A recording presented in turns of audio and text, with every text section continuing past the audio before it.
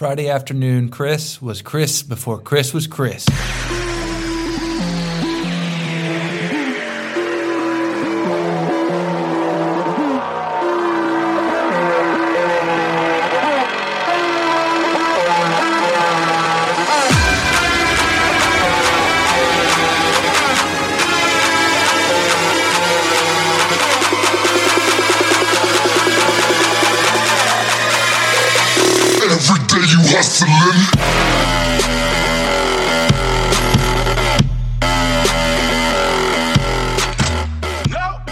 That's a scientific fact. There's a word? Yes, it's a word. I just know the letters. ASM, is it ASMR? Am I right? Maybe you are correct. Autonomic something. Yes. It's something. Yeah. Well, that's the autonomic something. That's the AS. Yeah, you got that. No, we got that covered. Autonomic something, microphone recording. The R is response. Okay. So, meridian response. Something meridian response, I think. Meridian. See, I hear meridian and I think map. I think prime. I think prime meridian. The prime meridian. The idea, I think, is it like something in your brain makes you get the goosebumps or something? Yes, and then there's the more pernicious interpretation. Well, just before you go into that, know that I've already hit the record button, so... Strong like tree. Yeah. Isn't it strong like bull? Yes, it is. And I tried to do a deep dive and find the origin of that recently. Oh, yeah, I have no idea. And it's one of those kind of apocryphal things. Like, I swear someone told me it was in like Dances with Wolves, but I don't think it is. I definitely heard it from my dad. So yeah. That's where I got it. For real, everybody got it from their everybody dad. who heard it from their dad. Yeah. Who believed to have had it from somewhere. Yes, sir. I see that. Do I need to watch the video? No. I have no idea what he's proposing other than just using message buses. Well, that's perfect. That's the conversation I want to have. It's just like, look at the diagram. Yeah. It's a message bus. And understand, the message bus concept. That's to not drag us immediately into like deep technical architectural conversations, because we just started. That's the premise I want to like pick your brain about on record. Sure. Just because I see some benefit in it.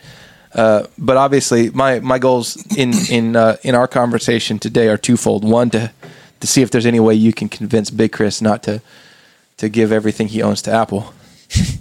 And I'll happily play the ham in this. I'm game. Yeah, and then for two, I want to talk through kind of those kinds of concepts of like the in between everything's WebSockets versus everything's REST, and then you have like GraphQL and these kind of message bus concepts, and honestly, like you've worked in varied places enough that you've probably got exposure to a couple of different paradigms that I wouldn't have even considered or aren't on the top of my mind in regards to like how do we break free from the stereotypical systems, because as things get more complicated, and I guess I'm just going to drive us straight into it. I'm trying to talk about burritos here, and now all of a sudden we're just diving right into architecture. Like as the world of the internet gets more complicated, I think there is a place where we have to kind of figure out a new way of doing that.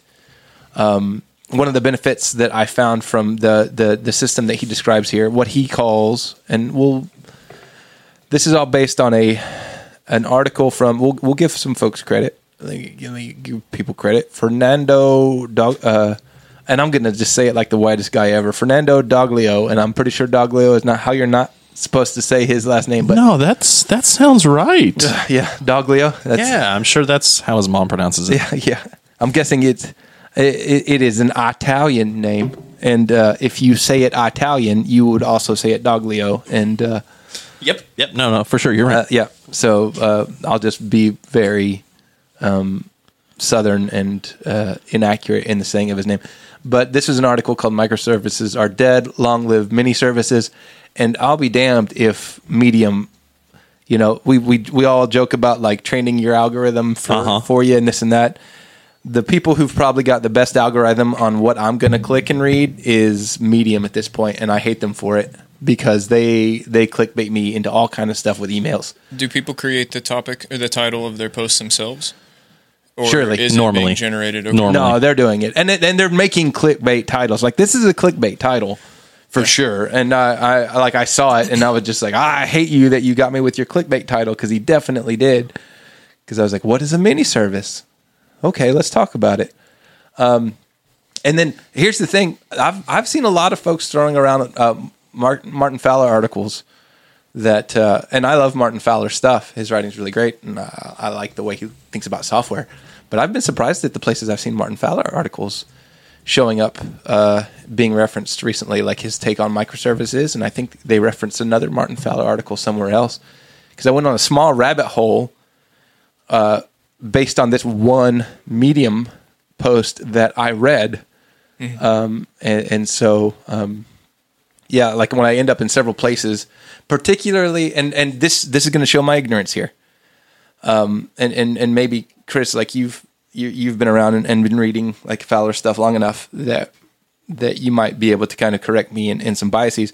But I am always surprised when I see a lot of JavaScript folks quoting Martin Fowler articles, because I equate him to an old school kind of way of doing stuff, and I don't see that readily embraced in a lot of modern stuff, because I've also seen modern, and I'm not going to limit it to JavaScript because it's easy to just kind of make them the biggest target, but I've seen a lot of modern developers take aim at older folks, particularly like I've heard Uncle Bob used as a pejorative. Like, that's real Uncle Bob of you. And I'm just like, oh, man, dang. Maybe some of that's his personality, though. Sure. Well, I don't think this one, well, it may have been.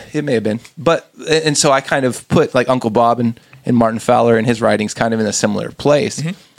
And so I'm surprised to see stuff that's really kind of out pushing for a lot of change in how we view software architecture and all of those things, quoting Martin Fowler articles at the same time. And so that's the thing that kept me around. That's why I felt like really baited, because it was just like they hit me with that clickbait article, and then like 3 paragraphs in, they're quoting Martin Fowler, and I'm just like, wait, what's happening? Like, this feels like a trick. And honestly, unfortunately, the service that he recommends, I have torched to the ground in my mind, because it is stupid expensive proprietary software for building component libraries in JavaScript, come to find out. However, the architecture that allows him to sell that service is an interesting paradigm. Well, sure. And he talks about the asynchronous messaging pattern, like inter-service communication patterns.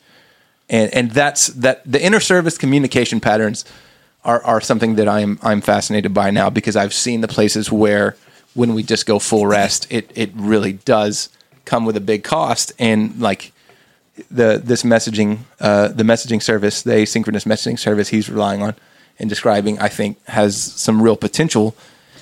And the reasons he gives are super solid, and it made me like start kind of going like, okay, where are places where I just to default to REST, and places where we can do it better. And so I would love to get your thoughts on that, because he the benefits of these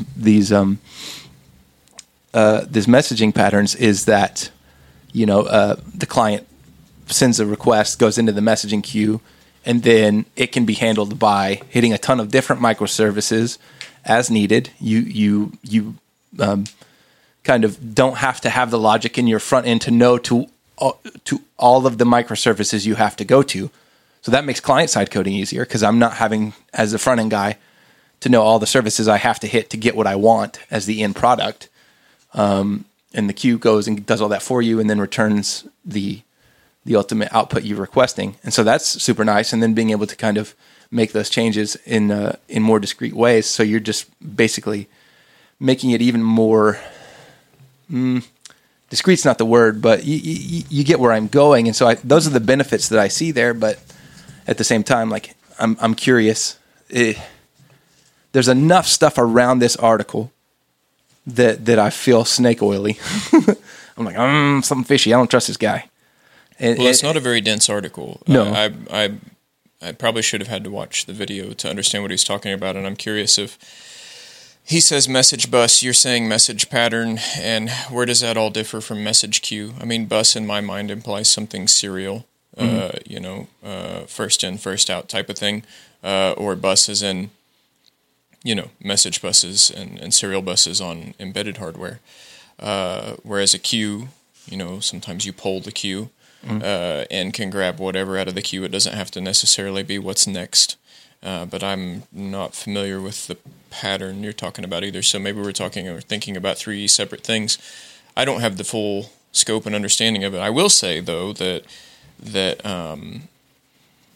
using message queues to handle things asynchronously is a hopefully obviously good idea. We do that with some of the projects we have going, and we're building some of that at the moment too. The problem that ends up being injected then is when you remove orchestration from your endpoints. I'm not saying that orchestration necessarily needs to reside on the endpoints, but when you take it away from the endpoints, then you need to build some sort of traffic cop software, as it were, to make sure that messages are happening at the right time, to avoid race conditions, and to, asynchronous is fine until you need some sort of synchronous processing within the asynchronous system. Yeah, I'm with you there. I think that's like that middle layer is what's key to kind of explore. And to your point, like he doesn't dive into that at all here. It's very superficial. Is that middle layer the product he's trying to sell? No, oddly enough, it is not. That's where the kind of sales pitch kind of dies, because the product he's selling is a platform called Bit that is a component based. Basically, it's like a component library, and rather than writing your front end directly into client software, you write it into Bit, and then you install and deploy your components through the system. Okay. Which I love, like the centralized nature of having a component library and making those changes there. But Bit's one that is it's not open source. It's quite costly. So there's a variety of factors that in my initial researching into it, because this was part of what I was doing at the beginning of Lab Day Today, was spending some time with Trent, because Trent's been a big proponent of component libraries for a while, and so I've been like, yeah, I think that could benefit us particularly. That would shift the nature of our contracts potentially. Sure. Because when we're doing client work and we're using a component library on their front end, that's something that we have to either clear with them that we're using a component library that will be shared across multiple sites and things of that nature. Because it's the good old mindset of a client's just like, well, that's my code, I paid for it. Sure. And it's interesting to me anyway, when you get into that, just to segue for a brief second. Sure. It's my code. The line between the libraries that you bring in to help you build what you want is technically not their code. If those things are open source, it's everybody's code. And then I often prefer to, anytime I hear it's my code, I paid for that, I try to interject and say, you paid for the time, you paid for the thought. Right. You didn't necessarily pay for the code. The code is kind of irrelevant. It's the old plumber adage where the guy shows up, goes to his truck, the water's off at the house, he goes to his truck, gets, one socket set, comes back in and fixes it in 5 minutes and gives him a bill for $200. And, the guy's like, you were here for 5 minutes. And he's like, you weren't paying for my time. You were paying for me to know how to turn your water back on. And I did that. That cost $200. Yeah. Yeah, it's true. I think that's a whole nother conversation that absolutely we would have to have. Brief detour. Yeah. And it's if we're going to start implementing that here at Lofty, I think it's something that obviously that's a Casey conversation that is an interesting thing, because we've talked about finding all the places where we want to be more efficient. That's why we use stuff like EchoBase or other kind of common tooling. So common tooling gets us speed, but what happens if that common tooling means that code never actually lives in the quote unquote client's repo? And so, you go, okay, well, we obviously use open source software all along the way to build stuff and use stuff. So when we're using, pandas, we didn't write pandas, and you don't get the source code to pandas, even though the source is open. And so okay, do we have to open source the components we use? And I don't want to bore anybody with those kind of conversations. But it's an interesting thing that we need to talk about to move to an architecture like this. But that's the thing, though, right? Is that, like, you know, whether the conversation is boring or not, that's the direction that people are having to have these conversations for their business around. Is what does it look like for us to accelerate development times by using XYZ? Then what does that look like from client communication side? Yeah. We've already handled that from the hardware side of things, right? We have everything. It's buzzwords, cloud native. You know, it all lives in somebody else's computer. We no longer have servers sitting in closets named after Simpsons characters. But we can all remember when that was a thing, though, right? Like, we've all been doing this long enough. We can remember when that was the case. And typically, people running technology stacks, if they're not technology people, if they're businesses, they don't really have to know or care anymore. They don't have to have a bottom line in their spreadsheets about hardware. It's just in a lot of cases an Amazon bill, right?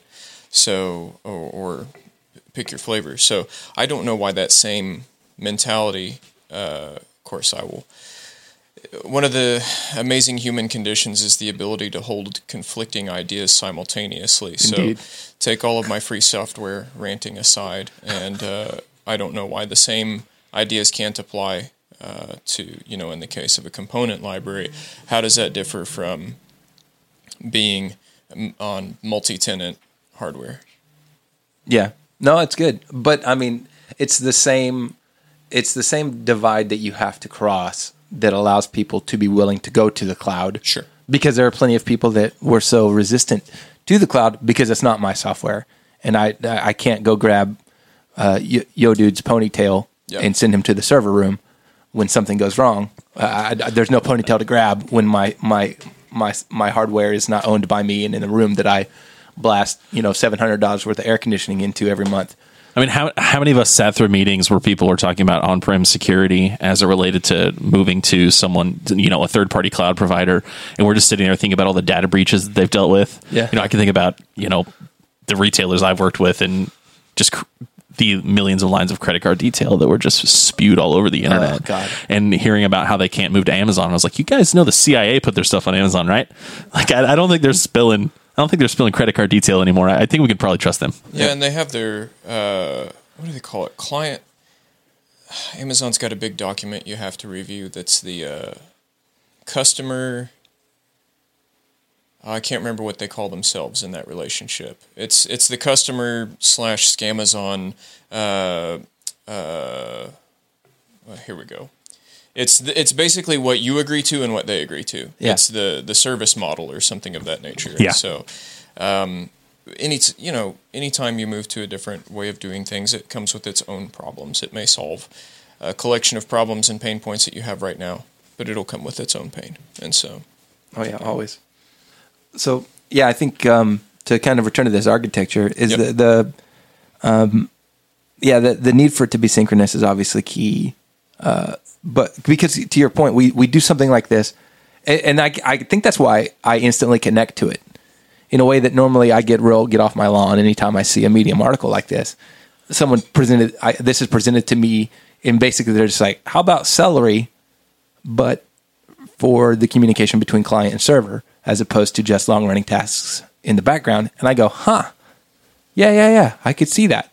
I wonder how something like PubSub Hubbub fits into this kind of thing. That's a good question. That might be what the big red tube in the middle of their diagram is, and they just don't want to say it. Mm-hmm. But I mean, does PubSub? No, because this is it might be. Don't mind me. I'm just gonna walk around it and mutter for a minute.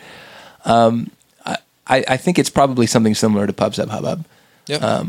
And maybe that's the place Which to do that. Which is proven to be a robust manner of getting things done. Oh yeah, So. and it's been around for years. Mm-hmm. I remember hearing about PubSub Hubbub back in like 2009, I think, when it was just kind of taking off. But it doesn't seem to be quite as in vogue as some other things. So maybe somebody found a way to kind of reskin that and make it cool. Sure.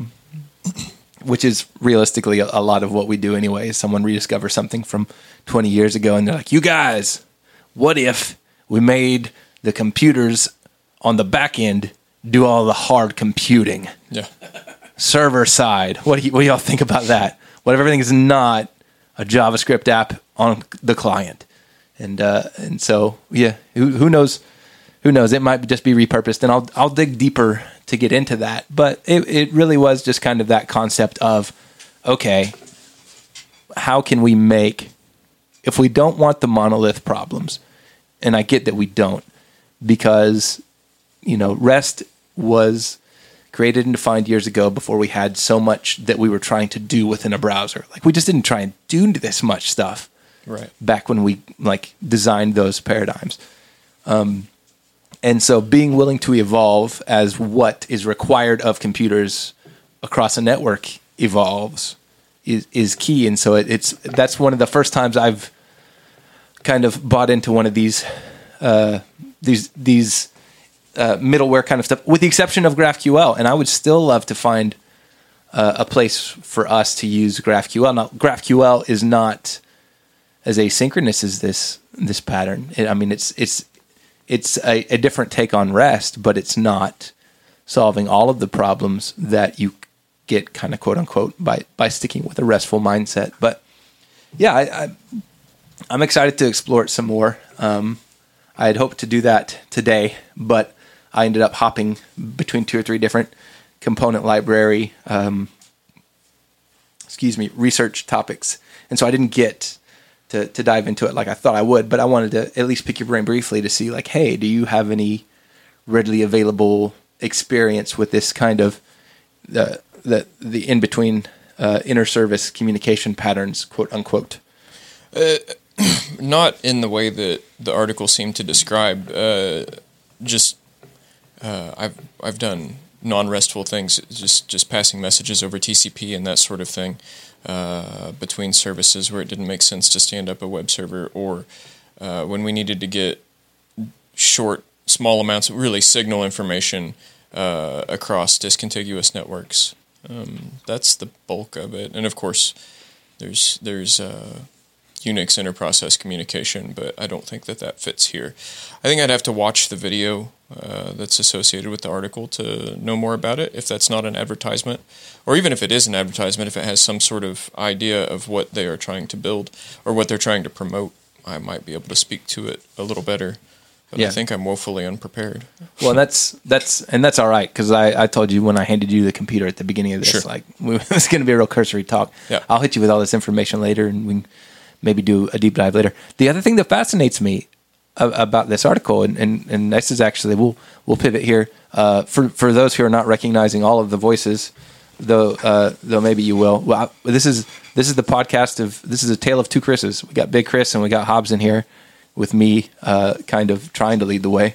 You're Sherpa-ing us adequately. I do what I can. We're being adequately Sherpa'd. Yeah. I will carry this podcast.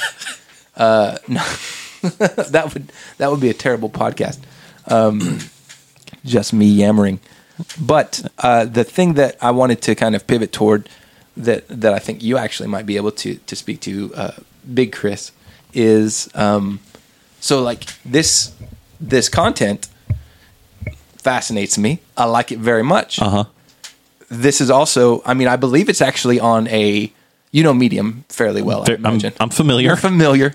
I do the internet. So look at this URL. This looks like a privately hosted Medium kind of situation. It does, doesn't it? They're using their URL. Yeah. So, but the URL is for their product. So they're writing their own Medium articles. Medium is spamming me about like, hey man, here's some content that I know is going to trigger you when you see it in your inbox. So That's you're going to read it.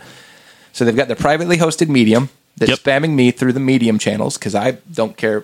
Until I got this email, I didn't know this existed or cared about it. Oh, for sure. Yeah. And then on top of that, what's a little crazy to me, and maybe it's just because I am putting them in a hole as a product, but the systems that he is talking about, he's not, to Hobbs's point, like at no point does he really promote their product. He's not talking about their product. He's talking about the underlying architectures that kind of enable their product. And then at the end, he's like, oh, by the way, if you love micro front ends, check us out.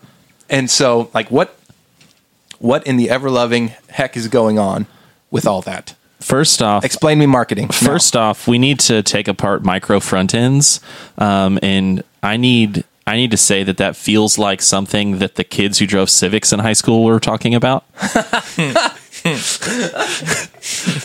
That's tuner speak. Yeah, I was going to say that. That feels very like 2002 Civic culture to me. Yeah, which I believe Hobbs could speak to as well. Didn't you drive? No, I was into lowriders. Yeah, man, that's right. He had the boat. He had the boat. I thought you got into. Oh man, there was a term I almost used. There was a term I almost used for. Yeah, imports, I saw your. And I don't think I could say it anymore. I had some buddies that drove them, but I like them slow and low. Yeah, that's very different than the Civics. Mm-hmm. So that was a good catch. Yeah, I've had enough coffee to have discretion today. Yep. And that's what keeps you employed. You buried all of it in our work call that we just had and finished. We all buried all of our things we shouldn't have said in that I call. tried to call for the HR bot several times, and it failed every time. Yeah. But no, it's So I agree. Micro front ends. Micro front ends. Feels like the thing you got on the body kit with the underglow lights for your Civic. Oh man, yeah, for sure. I tried to get some underglow lights. This goes back to we'll return to my time at Best Buy that I brought up in my call. Nice. And I tried to get some of those underglow lights because that's the kind of stuff you could get for cheap when you worked at Best Buy. Like there's a ton of stuff where there's no markup on and you got practically no discount. But boy, those aftermarket auto parts, you would rake it in. And so I had a plan to buy all this stuff. And that dude who told me the day after I clicked off, the day after I clocked out for the first time, and he refused to give me the discount because I was no longer a Best Buy employee. He shattered all those dreams. Oh, no. I definitely had some of that stuff in my cart, and he was just like, "No, son, get out of here." I worked for a super evil megacorp that had 40%. It's 45% now discount on store brand merchandise. Wow! And so you could get basically half off anything if you worked there. And so they, just like most big box retailers do, I'm going to use something in a different category. Let's say we're looking at monitors, right? So let's say they had the Best Buy brand monitor. They never private labeled anything. Their vendors just bid for the production on every single one of those products. So they didn't even have merchants internally who were dealing with third parties. Oh, wow. Yeah. They just went right to Samsung and were like, make us a Best Buy monitor. Mm-hmm. And then you got 45% off that. And it was the exact same panel. In this case, it was the exact same panel that was in the same model next to it on the rack. Not the exact same panel in the other way we would have heard that we're told is one way, but it isn't. I dance around things. I love it.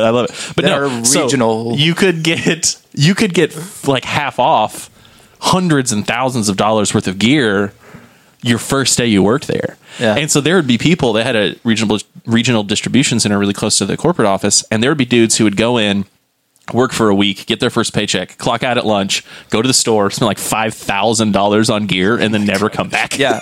Oh yeah. Well, I mean, if you're talking about the place I think you're talking about, I want to go work there a week. I'm going to take a week off of work here. They will to be hired at this other place, and then go spend your badge number. The first day you work there will give you 45% off everything. Son, that is going to be the best vacation week of my life. That's outstanding. And you'll go into one of these places and you'll be like, why is this full of all these old people who don't know anything about anything? And it's because they're working there 2 days a week and they do not give a crap, and they're getting half off everything they buy. Yeah, that's cool.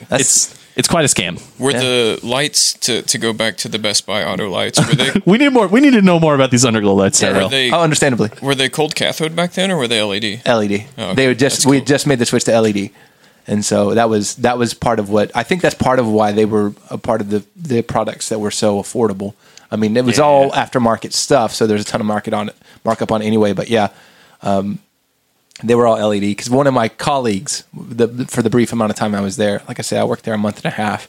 I didn't go to work there to intend to only work there a month and a half, but circumstances kind of forced me that way. Sure. One of my colleagues had his car all decked out with the underlights and like the interior lights and all that stuff, and he was just like, "Bro, you won't even believe how cheap I got all this stuff." And I was just like, I'm about to find out how cheap you got all this stuff. I'm going to know real soon. Yeah. And but before I derailed us, your question was about self-hosted Medium pages and how that fits into life and existence. Well, that why this guy did this. Well, specifically marketing. Yeah, life. the marketing, So explain me self-hosted Medium. That's probably not a lot of explanation, but we'll take it. We can circle back to that. But then the other Self-hosted, thing, or are they just yeah. allowing their domain to be used? Is Medium allowing people's personal domains to be used? You just make like a CNAME entry that correct. Yeah, it's forwards gotta be to it. Medium. That's what's happening. Yeah. 1000%. And it's in the like onboarding process. They're going to ask you, do you have your own URL? Do you want this here? But specifically to answer your question, right? So much of this, and we've all done it, and development is the same way, right? You guys can see right through bullshit immediately. And so if somebody doesn't have it, you know right away. And so thought leadership, genuine thought leadership, is without a doubt the best way you can differentiate your business. And you don't even... I'm so jaded. In my brain, I'm going, I was like, is there such a thing? Genuine thought leadership. Genuine thought leadership. Well, and the answer is yes and no. Yeah, I was about right? to say, well, like conceptually, yes. Because what happens is that somebody like me sits down with you guys who are super smart and is like, we got to crank some shit out. We got him fooled. We've got Turns out we're the best marketing people. We've got to sit down and we've got to get some stuff out. And you guys are like, cool. I'm not going to put my name on it unless it's real, unless it's useful, unless it works. And so the stuff that is being produced, and, obviously there's charlatans and everything, right? Like there's people selling essential oils in everybody's business. But for the people that are well-intentioned, actually trying to earnestly care, it does your business so much more benefit to earnestly be a useful member of the community. Yeah. And that's why you see people, whether or not you guys with your level of experience find this useful, I'm certain that Medium would not have served this to you, Tyrel, unless it was getting the kind of traffic that they can denote being useful for someone at your seniority. Yeah, I think that's interesting. I think that's kind of... You just said a key word, seniority. The article is super light on details. So is this the type of bait where it's like... Are you guys going to take turns kicking me in the junk now? Hey, come on. You carry this down the mountain. Look what I read, right? Yeah. Not saying that that's what occurred, but perhaps that's part of it. I mean, that's kind of what I did. I was just like, hey, I read this article. Here, Hobbs, take this. Yeah, here, other smart person. For Be seniors by smarter than me. seniors. Yeah, exactly. For seniors by seniors. Is this a new dating app? Have we stumbled onto the new farmersonly.com? Oh, I hope not. Rough. But yeah. Visible head shaking. Visible angry head shaking. No matter what context of senior, it's inappropriate. All the seniors don't deserve that. But that's the thing, though, right? Like when we think about it and look at this, right? What's happening? Why is this existing out there in the world? Right. So there's a couple of things there. Like, for one, I hate that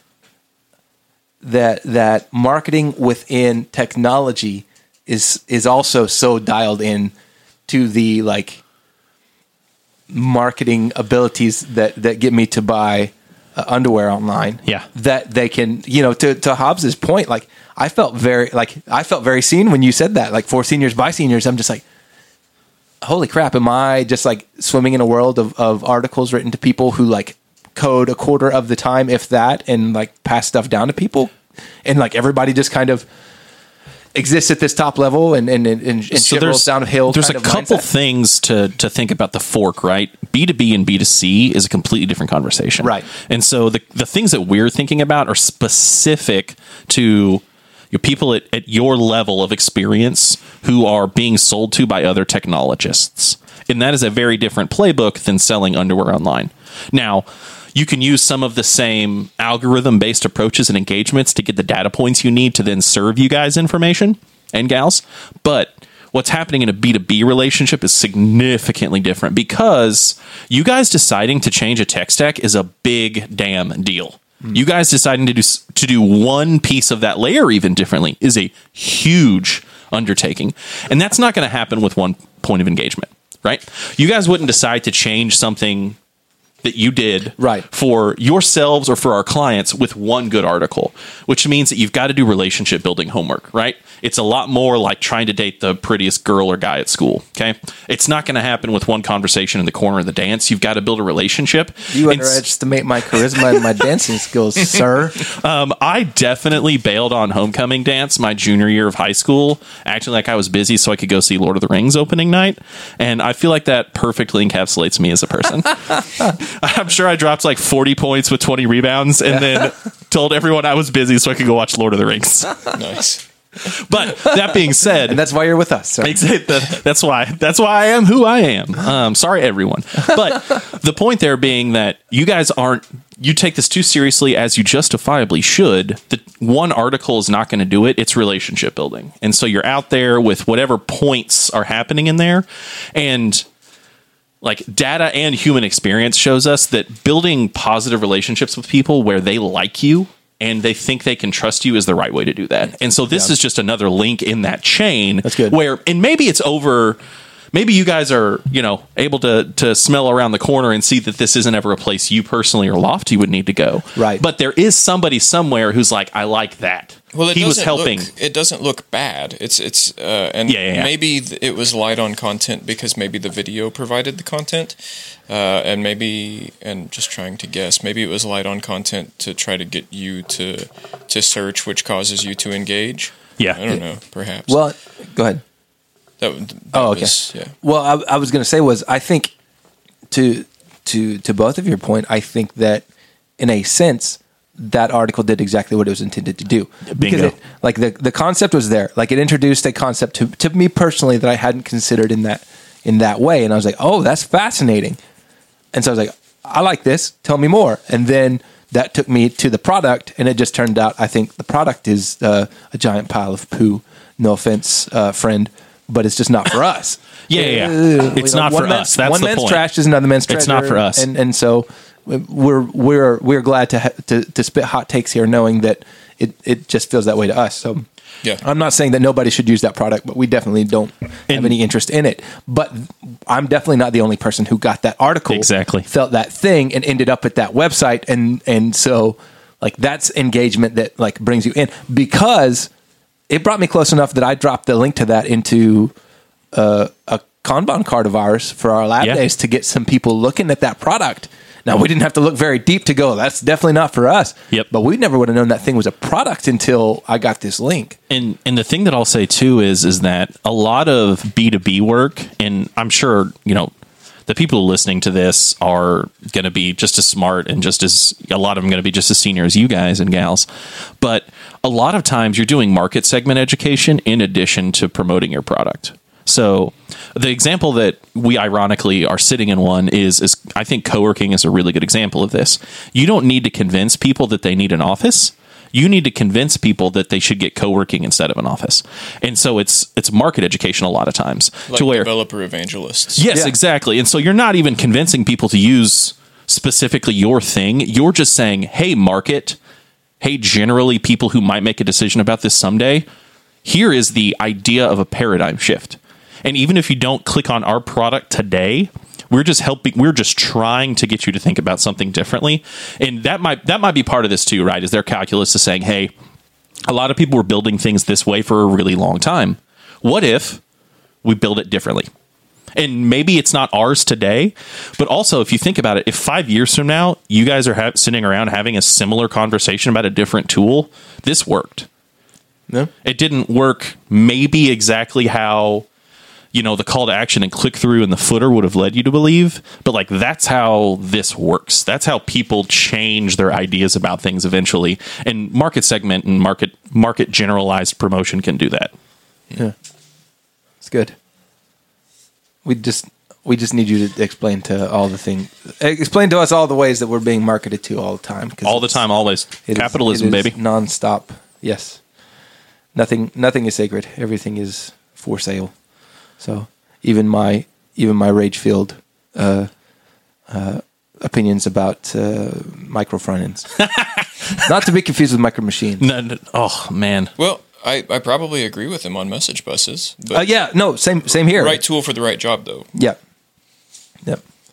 But part of that too is I don't know about you guys, but I like having a job.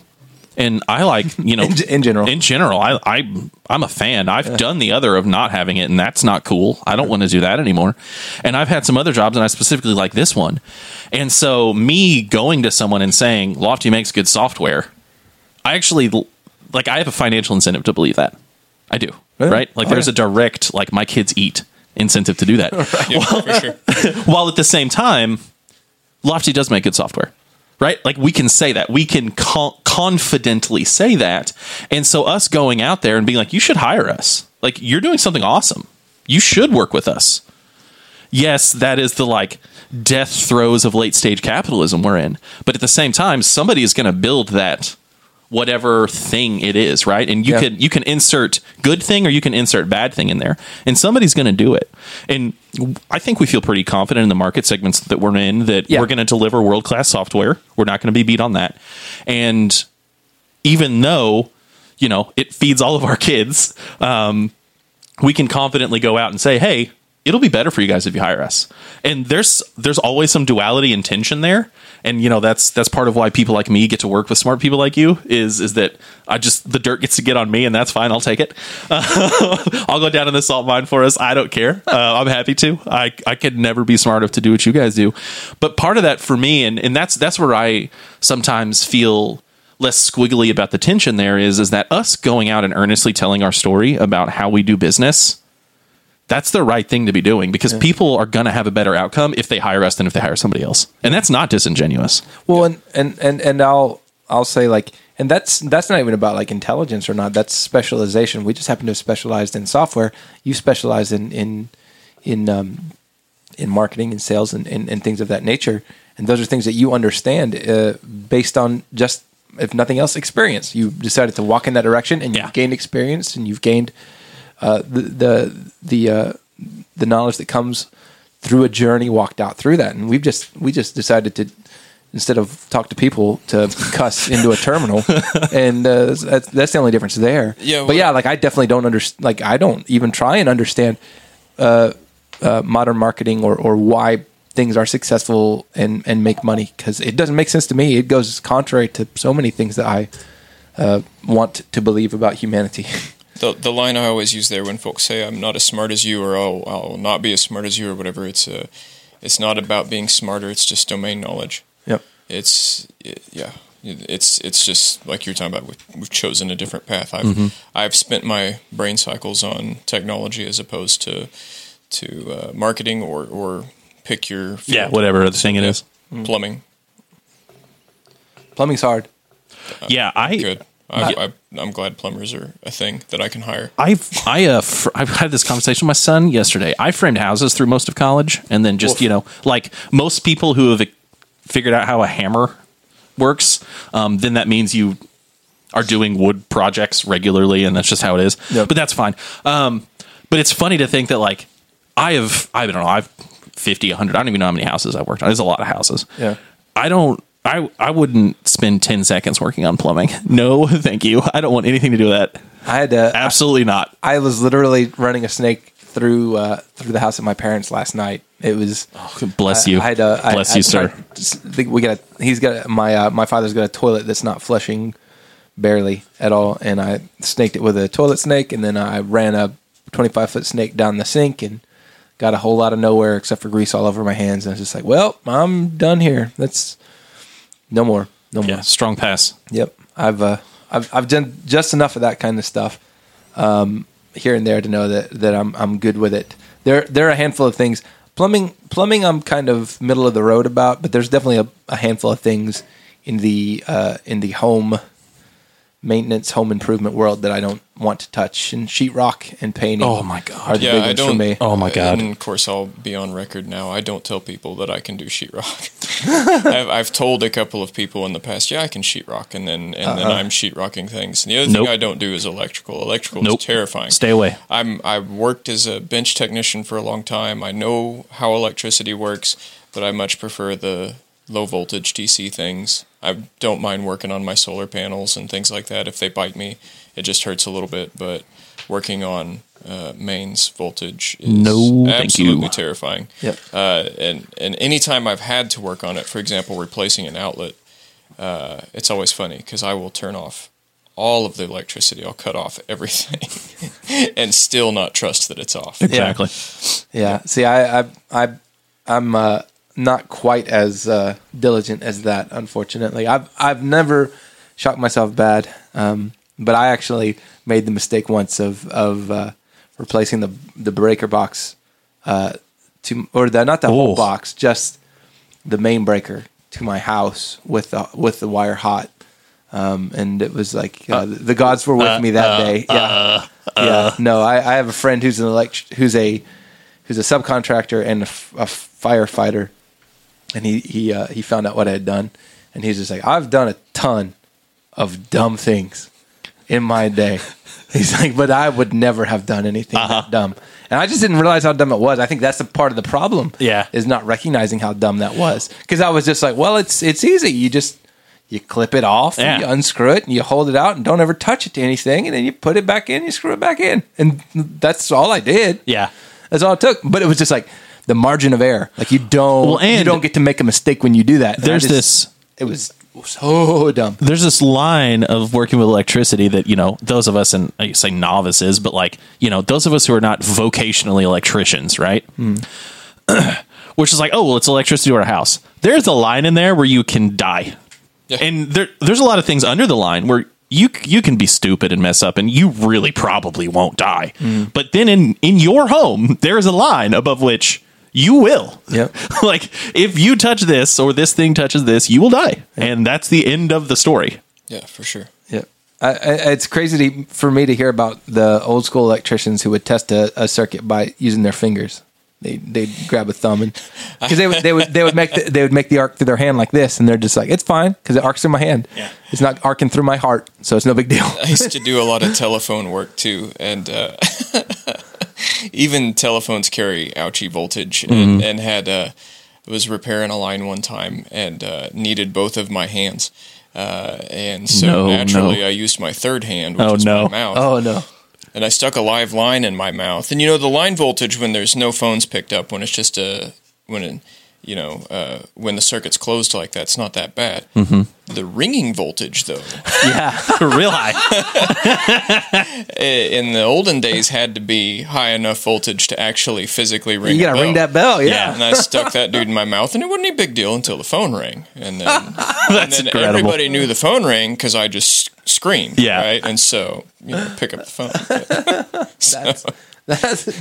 Did you scream, pick up the phone? Like it literally made you scream? Well, first I screamed, and then I yelled for someone to pick up the phone. But and take it out of my mouth. Yes. No, I mean, it came out of my mouth pretty quickly. But so, I've been there. Well, it's like that video. There was a viral video going around of a dude that got electrocuted on a fence, and he had to, a guy had to come, knock him off the fence and not get electrocuted too. I've been kicked off of a socket before. I was painting a house in my teenage years with my then girlfriend, and I thought the electrical was turned off, and there were some wires hanging out of the wall, and I was going to push him back in so I could paint, and I grabbed a hold of him, and I couldn't let go of him. Oh no! And I didn't really realize what was happening. And it didn't really hurt. It was what I would call just extremely uncomfortable. It was just really bad. And then I started getting tunnel vision and stuff. And then what hurt is my girlfriend drop kicked me. I'm just full on both feet in the chest and knocked me off the wire. And I went to the hospital. Everything, I was fine. But that young heart saved me. And but then now you can shoot electricity out of your eyes, right? That was what really happened. Cool. Yeah, so all of that, I don't know why I'm telling all of my messed up this is great. Things. So now I design software systems. So. Because if you put the software in your mouth, it doesn't shock you when it rings. You make that statement, and I'm sure to this day there's probably some sort of computerized mouth thing. I'm sure there's there's definitely dictation. Somebody's doing that. No one needs to do that. They shouldn't be, but they are. Mm-hmm. The only thing I can think of is perhaps the human input device that's a straw that you put in your mouth, and you blow through the straw or inhale through the straw to left and right click. I don't know that one. Mm-hmm. For people that have spinal injuries. Yeah, that have lost use of extremities. So how do they? So left and right click is through, and it tracks their eyes. Oh, okay. Oh wow. Mm-hmm. Huh. That's actually pretty cool. I'm not as aware about accessibility technology as I probably should be. Well, it's about time. I know. It's about time. Well, go find a Medium post about it. I'm sure I will now. It'll come to my inbox. In the room. Yeah, they heard. It'll come to my inbox. They heard. Do your job, Medium. Is Medium owned by one of the fangs? It was one of the It seems Twitter like a guys. fang thing. It was one of the Twitter guys, and I was actually interested to see if we'd get to go that direction, because there was a time in, let's say, hell, maybe 5 to 8 years ago. I don't even remember when they were founded now, when they were Medium was like the shining knight on the internet, social media, specifically landscape. Like, it was going to save us from Facebook. It was going to save us from journalism algorithms. It was this place where you owned your data. Until they put their own algorithm. Exactly. I know that's the irony of this, is that 6 months in, these, dystopian, utopian folk who were running it were like, oh man, we have to have a business model. This has to make money. So then immediately Medium took on all of the problems of traditional publishing and journalism and is still dealing with those today. But I'm sure that this was started in that kind of time when everybody was like, oh, hey, we don't have to host it. But unlike WordPress, we don't have to worry about 14 plugins and keeping the backend updated. They just take care of that. We just write our bits and our boops and our words down, and Medium takes care of it. And it was really, I don't want to say interesting, but it was definitely kind of this, everybody had that realization, especially in our circles, that Facebook was actually really bad. And then a lot of things like Medium started popping up in there saying, okay, we know we have to create content online that's not specifically commercial. It can be commercialized, or there can be someone who could do something to create their livelihood from it. What does it look like as a blog, right? Like what is, instead of it just being a tweet, what if it's a blog? And then it's the companies had to go through all these iterations, because this idea of being able to just spew words into the ether without any concept of data storage costs or hosting costs or any of those things associated with it. And it's funny to see, because there's still places like this that are still using Medium exactly this way. And the email algorithm they have is actually a really good reason why a lot of people still stay there, is for increased reach. But it's just funny to see these kind of vestiges of a bygone time still hanging around in some places. Yeah. So that brings me to my next question, is when will we have a lofty.medium.com? We actually already have one. I just didn't use it. I was going to say, I'm surprised we don't have one. Yeah, no, it's definitely there. I laugh. We might have to start utilizing that in their fancy algorithm and Content generation's difficult. Angering some folks. It is. I'm telling you. I'm telling you. I was about to say, this is squarely in your world now. Yeah. I have accepted said issue. It's there. And the funny thing is, I actually like reading on their app. So there's a lot of things that I won't push to my Instapaper or to my Notion read later board. I will just star and then get my iPad and read in the Medium app, because somebody somewhere sometime made their in-app reading experience really positive. So that's most of my engagement with them so far. All right. That is exactly the segue I wanted. Because Big Chris, you mentioned your iPad. Yes. Is there I'm an iPad owner. Is there a single Apple product that you do not own? I have not had a. Oh shit! I actually do. Is it a Newton? I was about to say I have not, and I do not currently, nor have I ever owned a Apple desktop computer. But that isn't true. I've got a Mac Mini hooked up to our TV. Okay. So you're just like, you're bathing in. I don't have the crappy iPad, the entry level one. I'm not about that life. Yeah, but Tim Apple is your daddy. Full disclosure, I do have. Is it going to hurt when we beat Auburn next weekend because Tim Apple's from Auburn? It's fine. Yeah, okay, we've made our peace. Woo pig, baby. I do actually have the iPad Pro with cell service, and I also have the iPad Mini because I like reading on the Mini better. And it's just a better experience for me. This Pro's too big. I need a smaller one. I also have the giant iPhone. So you just take that and smoke it. Please tell me you have a Scotty vest that you store all of these things in. If you can get me my iPad's in the back of my jacket. If you can get an expanding file folder. Just a giant legal brief I carry it all in. If you can get me a Scotty vest that's an XL tall, I will absolutely wear that on our next Lofty Talks. I got to see if Scotty vest is still a thing. Because they were everywhere for a hot minute, but surely that's this is funny because Casey and I just had this conversation. So use whatever word you want for it, but like I was collecting technology before I knew what collecting technology was, right? Like when I was a kid, I was using my allowance to buy a broken VCR at a garage sale so I could take it apart. And so like that's just like aside from the job I've ended up having in and around technology, like I just like this stuff. And so You need the loyalty program. Scotty sign VP. me up. Sign me. Scotty VP. If it costs me $9.95 a month. I'm only into loyalty programs where I have to pay them to get my stuff shipped faster. If it doesn't cost me things, it's not worth it. That's not. They haven't really tested my true loyalty, and I don't want it. All right. Well, you continue talking about acquiring technology at a young age. I'm going to look for the big and tall. Please do. Please do for the big and tall Vest. section on the Scotty Vest website. No, but we. A lot of us are this way, right? Like I can see you guys nodding along when I'm talking about this, right? Like, we were doing this kind of stuff when we were kids, and it's why we ended up here. But that's not the case for everyone. Like some people are in this vocationally and aren't the person that has to help with the Epson printer at their in-laws' house. Yeah. Which I know we have all experienced having to do that, right? Both of my parents, I didn't make. I helped them buy new phones because I needed remote software so that I could get into their phones when I wasn't there to fix them anymore. And some people don't have that experience. That's not the same experience some people have. But to back in to the question you actually asked me, I actually have a lot of stuff from everyone. I have a lot of the Apple stuff, but I have a lot of everyone else's stuff too, right? Like there's multiple Windows PCs in my home. Every smart speaker in existence I've tried.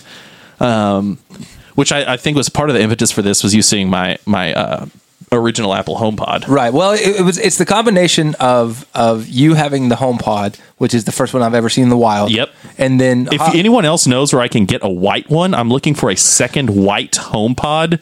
So we'll give you a free Patreon year if you could get me a white HomePod. Email Chris at higherlofty.com. Please. I'm not even joking.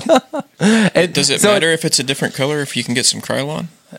Yeah, that raises a question, but I wonder what it would do to the custom. Sound profile then at that point. We're taking it back to the Civics. Okay, all right. you go. I like that. I like that. I also have an Apple Hi-Fi, if either of you remember what that is. I Do you have remember no what the idea Apple what that Hi-Fi is? Never heard of it. So I think it was the first big iPod Classic. They made a dock station that was also a 4-panel speaker that was almost as big as this table. Did Apple make it? Yeah. Or did like Griffin or somebody? Apple made it. Oh, that's cool. And it is almost as big as this table, and the sound quality is incredible. And so the town I used to live in, one of the industrial designers that worked on the project lived there, and I'd been looking one for a long time, and he finally found me one. You may still be able to use the classic iPods. You can put M2 drives in them now, and you can. I've seen a lot of put people doing that. Bluetooth and expand the batteries and all of that. Yeah. It was just late enough that it has an aux in, so I put one of the Alexa pucks on it, so I can just talk to it and push stuff to it like you would with any other Alexa device, and then it's super great quality. But I do also still have one of the original classics that I've babysat so far, just staying alive, just so I can use it. Yeah. iPod Hi-Fi. That looks awesome. It's actually really cool. And the funny thing is that it's definitely, aside from the Sonos in the living room, it's definitely the best sounding speaker I have in my house. And it's not even close. Here we go. Scotty Vest FAQs. I'm really curvy. Do you have products in plus sizes? I don't even know That's what a for you. Scotty Vest is. Oh, really? Yeah. It's man. I'll look it up. No, you're fine. Basically, it's clothes you can put your tech gear into. Okay. Uncle Leo used to promote it all the time on This Week in okay. Tech. Yeah. So that'd have been where. So it's that's a definitely where I fishing heard it. vest? It's like it's a Basically- fishing safari vest, but so you can put your iPad and all your cords in it. Except they made a ton of other stuff too besides the vest, but I think the vest was their first product in the namesake. But yeah, no. Apparently, I kid about the curvy one because I'm curvy. Yeah, you are a curvy fellow. I'm a full figured man. You are a full figured man, and it's what I appreciate about you. But that aside, it does say here that several of our men's styles are offered in tall sizes. Oh, Tall sizes are 2 inches longer in the body and 1 inch longer in sleeve length. That's not enough for you, though, is it? I'll show you what a normal human sleeve looks like. We're going- I can't find You're bringing out the shirts gun show. where my wrists don't stick out. Yeah, It's awful. I can't either, and I can't imagine. Well, you fun though is you just get to look like you're playing in Wilco all the time with a shirt like that. Not that you didn't look like you were playing in Wilco before with that shirt on, but even with your sleeves rolled down, it looks like they're 3/4 of the way rolled up. It's business time. Yeah. Always. I'm not big and tall, but I am a knuckle dragon Cro-Magnon, and I can't find long sleeve shirts that aren't. I just have to roll up all my sleeves. Yeah. My arms are disproportionately longer than, whatever the ratio is. It should be the same, right? Like you should be the same this way that you are tall. Yeah. And I got a bigger wingspan. yes, same. So not only am I just too big for Earth in general, and then I have these like 40-inch long arms that are just not, like it shouldn't be. Oh, I see what I'm getting you for Christmas, Big Chris. Get that company Amex out, That's baby. that Scotty Vest mask. Let's get it. Ooh. They got a mask now because Why not? COVID. And you can fit your AirPod Pros in Oh, there. man. That's what I'm thinking. You can fit your How many times chapstick. have you guys walked out of the Your- house your- and thought, I need to carry stuff in my mask? Yeah, it's just every day. I don't have stuff around my neck. Enough stuff around my every neck. day I think I want to put stuff in my mask. We'll just do it. I don't know why we're talking about this. Just do it. I don't know what you're talking about. I put Cheetos in my mask literally every day. It's just like a feed. What are those a called? horse It's feed a bag. feed bag. It's a feed exactly bag. what it is. If you're not using your COVID mask as a feed bag, what are you even doing with your life? Idiots. That's right. The motivation more than anything was being that I saw your HomePod. Yeah. And then Chris is literally Hobbs is literally decapitating his MacBook to get it to do the things it needs to do with Docker. And I thought that juxtaposition is fun. It is, and that's the thing too, though, right? Like because you guys, again, we won't say smart, we'll say specialized. You guys have specialized so much. That sounds underhanded. I was trying to use the pronouns for you that you wanted to be used for yourself. So just be more woke, okay? No, but you guys know how the sausage gets made, right? Like all the big scary stuff, and I don't. Admittedly, right? Like I just don't know how the sausage gets made as well as you guys. And so I'm just like, oh, this makes my life easier. They have my data anyway. Yeah. They do. Yeah. And so like the other side of this is that, I have some family background in assuming that the internet is going to eat you alive, where like I had to like order my mom's, the random person who this could be wouldn't use the internet. And it was like, but they can hack your bank account too. Like you use a local credit union for your bank. You want to know what the software on the back end of that thing looks like? Yeah, I'll tell you, not great. ACH system is. I have a friend who's worked on some of the ACH standards, and it's held together with baling wire. It's pretty awful. But the line I give people there is like, you may not use a computer, but other people use a computer for you. Yes, exactly. That's a good point. Yeah, no, because when your other person calls someone on the phone because they don't want to use the internet, that person is going to the website you didn't want to go to and just they're interneting for you. Typing it right in. You have a human between you and the internet. That young person at the bank teller window that you were going to that has their screen turned towards the lobby when they pull up your account is not taking the steps necessary to protect your consumer data. Oh yeah. So you might as well just shop on Amazon. Yeah. You might as well. Yeah, and you're better served to make a purchase on the internet and put your credit card information Bingo. there than you are to call on the phone and repeat that information over the phone and have them write it on a Post-it note or into a form. Let me tell you what the desks inside those call centers look like where they process credit card information, because I've been there when the FBI showed up, and I'll tell you, it is full. It is absolutely full of information that will send you to federal prison. No, but that's the thing, right? So I'm on the other side, and I'm thinking, I just want my email to work. Yeah. I just want my smart speaker to work.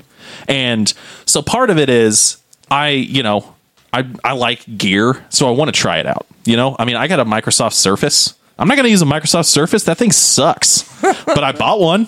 And I was like, oh, this is kind of neat. This is for a kid now. Yeah. Your Chromebook broke. Here's your Microsoft Surface. So part of it is just enjoying finding out about technology. But then also, I tried to get one of the Android tablets and sideload the stuff I wanted on it, and Instapaper never worked. Instapaper is the app I like using. You know what works every time on my iPad? Instapaper. It works every time, always. If you step outside the ad shell, as it were, it becomes a problem. I mean, Yep.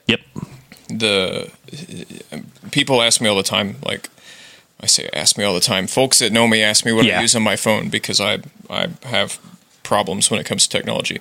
And I don't recommend the things that I do to people, because my phone is not the experience that people are expecting. Yeah. And it's it's always funny whenever I listen to people talking about syncing things up to iCloud or to Google Drive or something like that, because I just don't have that problem. Everything lives physically on my phone. Yeah. Or I use a USB cable and transfer it to my computer, and I know that's the Stone Age, but that's how I feel. But I actually installed Nextcloud on Linode, and it gave me anxiety. It gave me heart palpitations thinking about putting my stuff on a VPS that I theoretically control. So I moved it onto my desktop, and it still bothered me. So the information was already on my desktop, but if I was outside of the house transferring it, and there's no real risk there, I just trust a wire more than I trust Wi-Fi, I guess. And I do have other people host my email. I don't use Gmail, but I do use an email service because self-hosting email is awful. So a lot of my data is contained somewhere. But yeah, and it's use cases, as you alluded to. It's I've recommended I don't know, individual autonomy is important to me, and so I fully support people's decisions to do those things. I may not agree with them, but it's a decision you can make. And so, for example, my parents are on Macs. For that reason, they say I just want a computer that just works, and I'm like, okay, well, here's your bowling bumpers. Yeah, exactly. Right? And they're not using they're not using iCloud or anything like that. If they wanted to, I could turn it on for them, but it gives them an internet thing. And it's just really interesting to see where, me as someone with, just a fraction of the amount of knowledge that you guys have in this specific area, and I just choose ease of use every time, always. Sure. Because I just assume I'm going to get hacked. I assume my bank account information is going to get stolen, that the, pictures of my family vacation with the kids are going to get found. And I just accept that. And I'm like, I just want my shit to work. That's another thing. You guys have data like pictures and stuff. Yeah.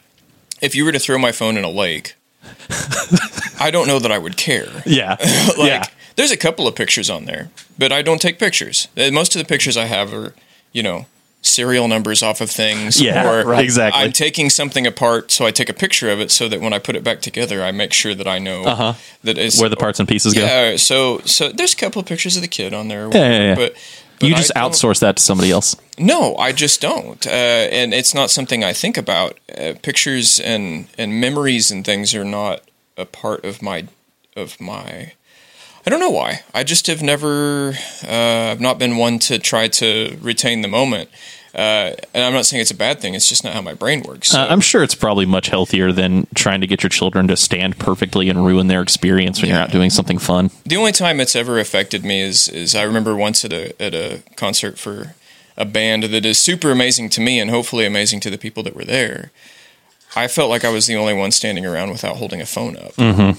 That was a little weird. Yeah. That's a weird experience. Yeah. Because I was trying to enjoy the physical experience of the band because they're so loud. Yeah. It is also a physical experience. And was that the Sleep concert? It was. Yeah. Yeah. And so like when they busted in with Dragonaut and all these people had their phones up, meanwhile I'm sitting there with my pant legs vibrating from the bass, just going, whoa, and what? You guys aren't even paying attention. So all that say, I'm not trying to say it with an air of superiority. I'm just trying to underline its use case.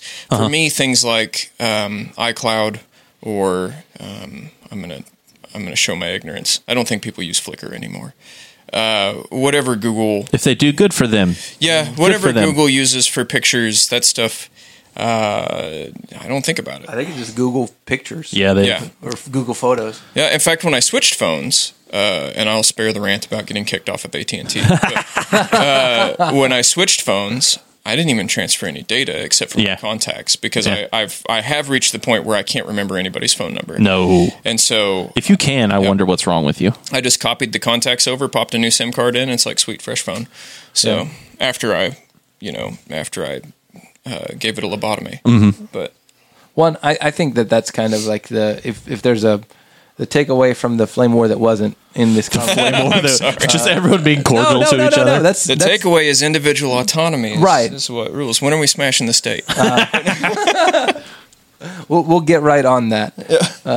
But I think that's what's key is like use case. And so for different things for different people, and being deliberate in your decisions, making deliberate choices, not just kind of and in your technology, not like thinking about message it. queues.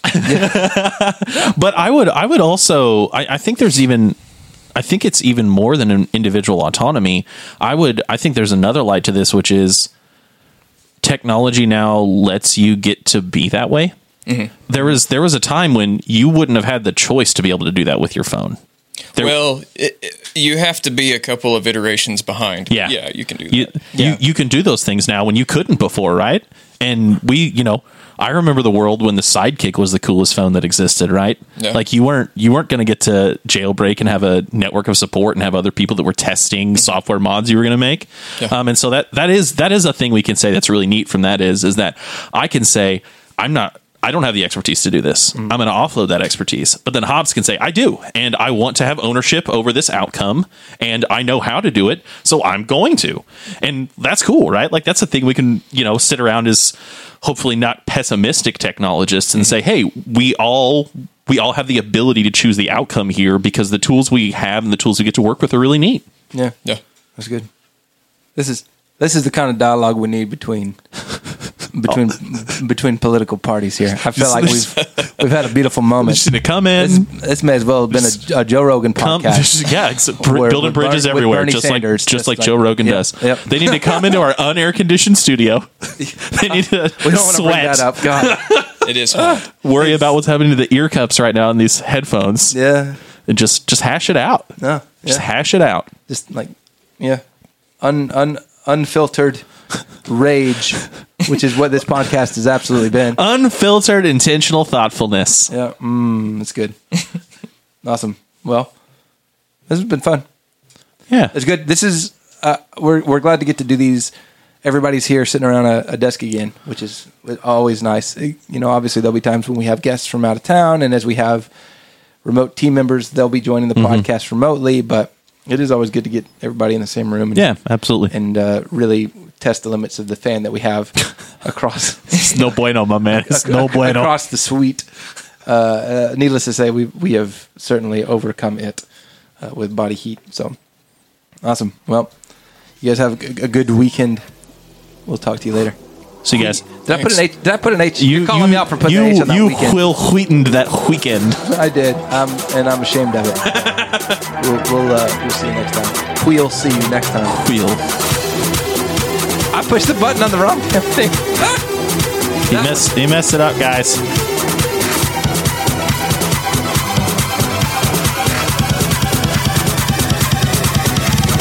Every day you hustling. Thanks for listening to Friday Afternoon Deploy, recorded and produced by the team at Lofty Labs. If you enjoyed the show, you can subscribe to future episodes via iTunes, Apple Podcasts, Google Play, and Spotify. You can also follow @Friday Deploy on Facebook and Twitter for episode previews, live streams, and other behind-the-scenes peeks. Past episodes and show notes on this episode can be found at friday.hirelofty.com.